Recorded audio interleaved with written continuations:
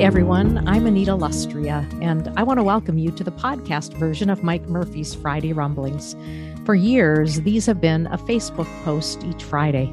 I decided these words were worth spreading to a wider audience and worth making accessible in another format that might be easier for some people. Full disclosure, Mike Murphy is my husband, and this was not his idea. In fact, I'm the narrator. Rob Bell says everything is spiritual. You might listen to this podcast and say, wait a minute, it sounds like there is some political content included. I would simply echo Rob Bell's words. Everything is spiritual.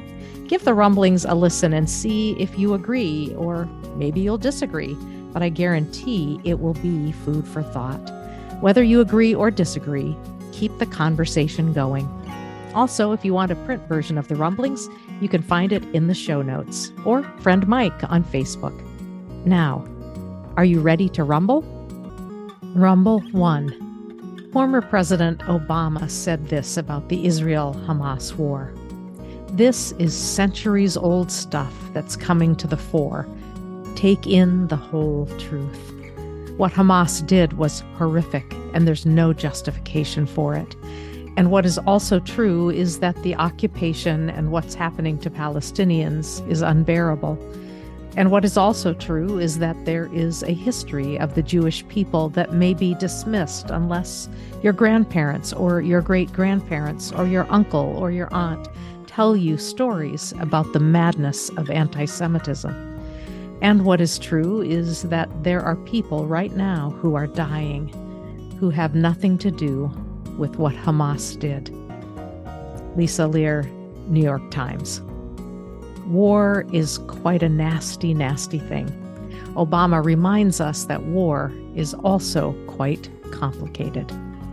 I want Israel to remain a flourishing, democratic country. I am anti-Hamas and any other terror group. I want Palestinians to have a homeland where they can also flourish. I want to stand with the powerless and against the extremists, especially those who use religion as their rationale to do harm. I am always for win-win decisions and for wise men and women to continue to rise up who know how to broker peace. What are you for? Rumble 2. If we truly believe that God surrounds us, we believe that prayer is an everyday experience of being alive. When you step outside and engage with the world in quiet listening, prayer will happen, and it will take on its own way of being for you. Caitlin Curtis, Center for Action and Contemplation. Step outside, engage, quiet listening. These are building blocks of a healthy prayer life. Rumble 3. I really only love God as much as I love the person I love the least. Dorothy Day. I pray my Christianity will not keep me from being Christ-like. On Love and Mercy, a social justice devotional.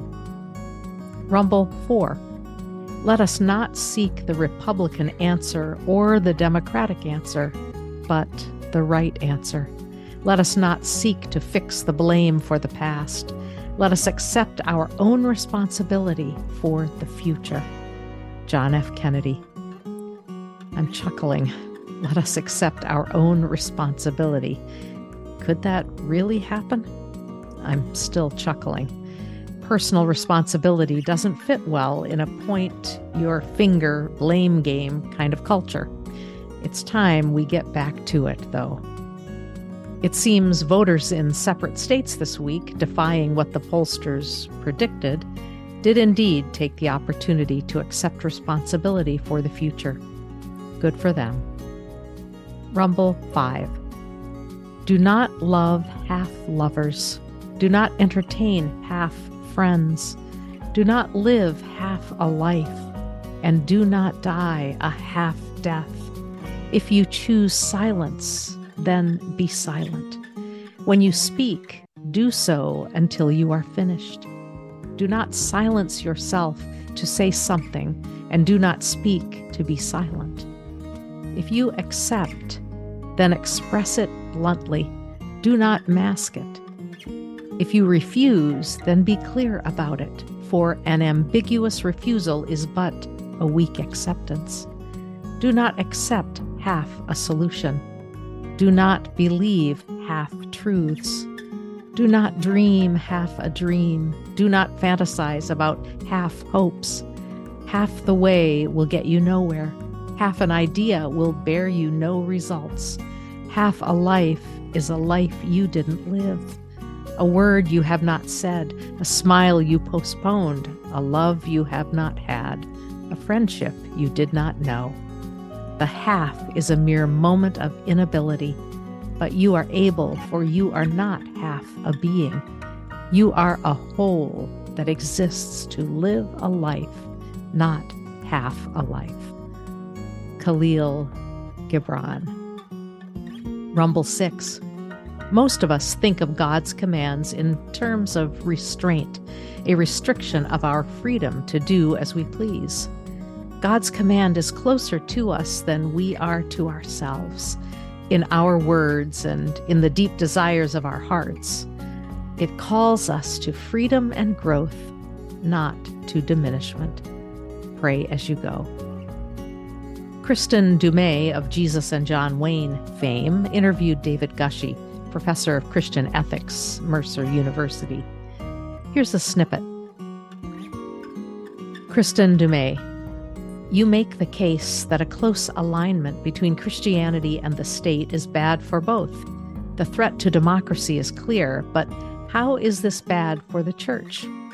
David Gushee, the marriage of church and state confuses Christians about their identity and loyalty, reduces Christianity to a certain version of worldly politics, and thus makes politics a new creedal element, often corrupts Christian moral behavior because of the ends justify the means dynamics in politics, drives dissenting Christians out of the church, distorts Christian public witness, and positions Christians as oppressors of minority groups in society. Other than that, it's perfectly lovely. Rumble 8. Lord, make me a channel of disturbance. Where there is apathy, let me provoke. Where there is compliance, let me bring questioning. Where there is silence, may I be a voice. Where there is too much comfort and too little action, grant disruption. Where there are doors closed and hearts locked, grant the willingness to listen. When laws dictate and pain is overlooked, when tradition speaks louder than need, grant that I may seek rather to do justice than to talk about it. Disturb us, O Creator, to be with as well as for the alienated, to love the unlovable as well as the lovely. Lord, make me a channel of disturbance. Author unknown. Rumble 9. Eugene Peterson awakened many of us to the wonders of Scripture when he gave us the message. His son Leif, at his funeral, told the congregation that he liked to joke with his dad and tell him that despite decades of creativity in sharing the Bible with people in new ways, he really only had one message, one sermon, and one theme, and it was this: God loves you. He's on your side. He's coming after you. He's relentless. Rumble 10. Republican evangelicals are putting America under immense strain. Christian commitment to the big lie almost broke America. Evangelicals' loyalty to Trump, in spite of several other options, is placing one of the most malignant figures in American politics within striking distance of the presidency again. And now Republican evangelicals applaud as Mike Johnson, another man who fully committed himself to overturning the election, has become second in line for the presidency. This should not be. The Bible that sits on Johnson's shelf, the one that tells him what to think about any issue under the sun, may not tell us how to formulate immigration policy or how much money to send to Ukraine, but it does condemn dishonesty. It does condemn cruelty.